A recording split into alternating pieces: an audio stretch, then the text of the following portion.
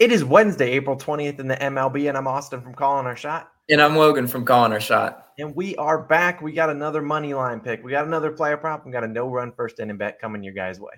As always, mash that subscribe button. It really helps us grow this channel. How about 32K by the end of the week? I think that's a realistic goal. What do you think, Austin? Yeah, why not? Everyone should hit that subscribe button. We certainly would appreciate it. Also, click that like button down below too. We really need you guys to do those two things for us. We really would appreciate it. Now, we also have to say shout out to all our COS All-Stars out there. Thank you guys again for supporting the channel. If you want to support us, click that join button on the channel. We'll click the link in the description. Our newest All-Stars. We got Crafty Hamo. We got Josh. We got Anderson. We got KD and Kyrie. We got a big game on tonight in Boston. So definitely we appreciate all the All-Stars out there. Without further ado, I have to make a quick couple reminders. Our parlay of the day will be live again on OddsJam, probably around like 9:30 to 10 a.m. Eastern time. We'll link it down below. You don't want to miss out on that one. Just stay tuned for a second.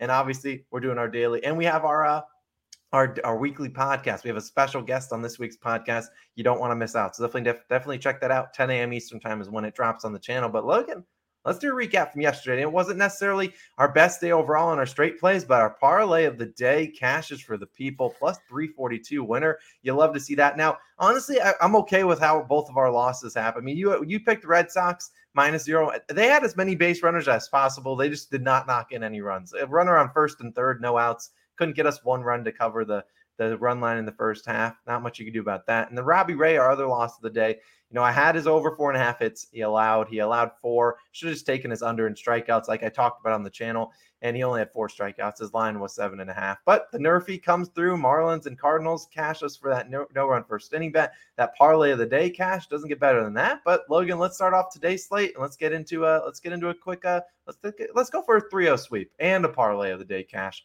Who says no? That would be amazing, yeah, with the parlay cash. But let's continue a little bit of that momentum, and we're going to the Phillies versus Rockies game, like a 3 o'clock Eastern start time, and I'm taking Phillies money line -114 odds on Barstool. I mean, this is the Austin's pulling it up, kind of showing you how I'm getting the best value. I mean, other books have it -120. I want -114. I want the most bang for my buck. Look. I know everyone and their mother is probably going to be on the Rockies on this one. 70 at the time I'm recording this, 73% of spread money and 71% of the bets are on the underdog home Rockies, right? And everyone, if you're probably looking at picks today, people's reasoning for the Rockies will be sound, right? Phillies trash, Colorado 6-1 as an underdog this year. Boom, that's people's logic right there. Go Rockies, plus money winner. Well, I don't necessarily think that's the case. Eflin should be pitching for the Phillies today, and he's had mixed results. Four innings pitched, 0 earned runs, and 4 innings pitched and 4 earned runs. So which version of Zach Eflin are we getting today? Hope it's the good one, right? On the other side of the mountain, Marquez is pitching. 7 innings pitched and 1 earned run versus the Dodgers. That's super solid. I mean, if you're betting Rockies today, you're like, I'm duplicating that performance. Hopefully not if you're betting the Rockies. His other performance versus the Cubs, 4 1/3 innings pitched and 4 earned runs and a 2.54 whip. So I think the odds makers are kind of favoring the Phillies in this one just because they know Marquez has an ability to kind of melt down, similar to, I guess, Eflin. But Marquez against the Cubs offense is not world beaters by any stretch of the imagination. And the Phillies offense only batting .233 versus right-handed pitchers. You're going to tell me that's not going to improve. It's definitely going to improve. And I think they rough up Marquez a little bit today. They definitely need some top half or consistency from the top half of the order. They pay them too much money at Bryce Harper, Schwarber, etc., to go in and strike out and not put the ball in play. So they need to get some base runners top half of the order. And look, once again, I mean, these are attractive points for why you pick the Rockies. But Colorado, 5th in bullpen ERA. Philadelphia, 3rd worst in bullpen ERA. Huge disparity there. But yesterday's game went so back and forth. And, that game was anybody's game. Ultimately, Colorado did pull through. But I think this is the Philly spot to win.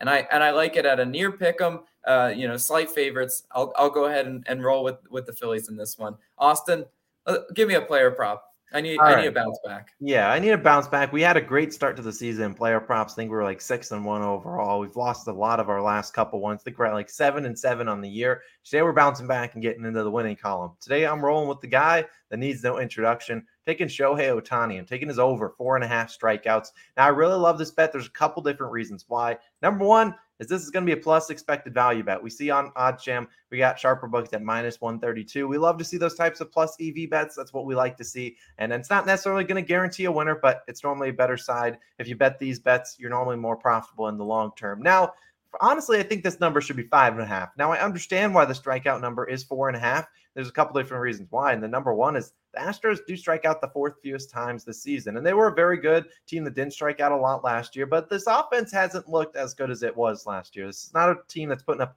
a ton of runs. You can just look at their scoreboard of last night. They put up, 1 or 2 runs last night? And look, Ohtani already pitched against the Astros once on opening day, 9 strikeouts in that game. Now, we've looked at Ohtani. Honestly, hasn't been super sharp this season. Besides that 9 strikeout game against the Astros in the opening day, he's only gone 3 2/3 and 4 2/3 innings pitched. Last game against the Rangers, he got roughed up in that one. And so we look at Ohtani the last year. If you gave us a 4.5 number for Ohtani every single start, we would have been millionaires, because this is the guy that hit this over in 20 of 23 starts last season. He's hit 5+ strikeouts in 22 of his last 25 starts. I think this is a strikeout too low. This is a guy that actually has some put away pitches, a guy that can actually strike out players. And so taking Shohei Ohtani, the reigning MVP, and I think he's going to get it done. Over 4.5 strikeouts. I really like it. He is a weird guy that does bat left-handed, does pitch right-handed. You know, the Astros have basically virtually identical splits against right-handed and left-handed pitchers. So I'm riding with Ohtani as my player prop of the day. But Logan, it is time for Nerfy Nation. And Let's go. Nerfy Nation has been carrying us this season. Hopefully we can continue to get back into it. Now, yesterday we did have our Nerfy cash, and we even mentioned another one, which also cashed and was in our parlay of the day.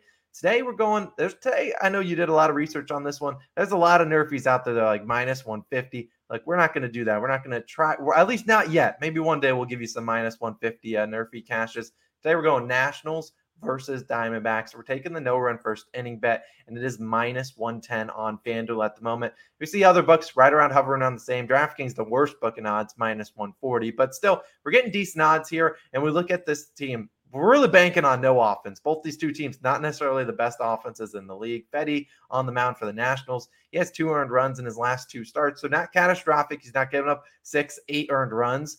But like the Diamondbacks offense, let's be honest, 30th in runs, 30th in hits. It's a team that hasn't been scoring a lot. And if you wanted some more, Arizona tied 29th in first inning runs. Hint, that is second to last in the majors. What about the other side of the coin, Logan?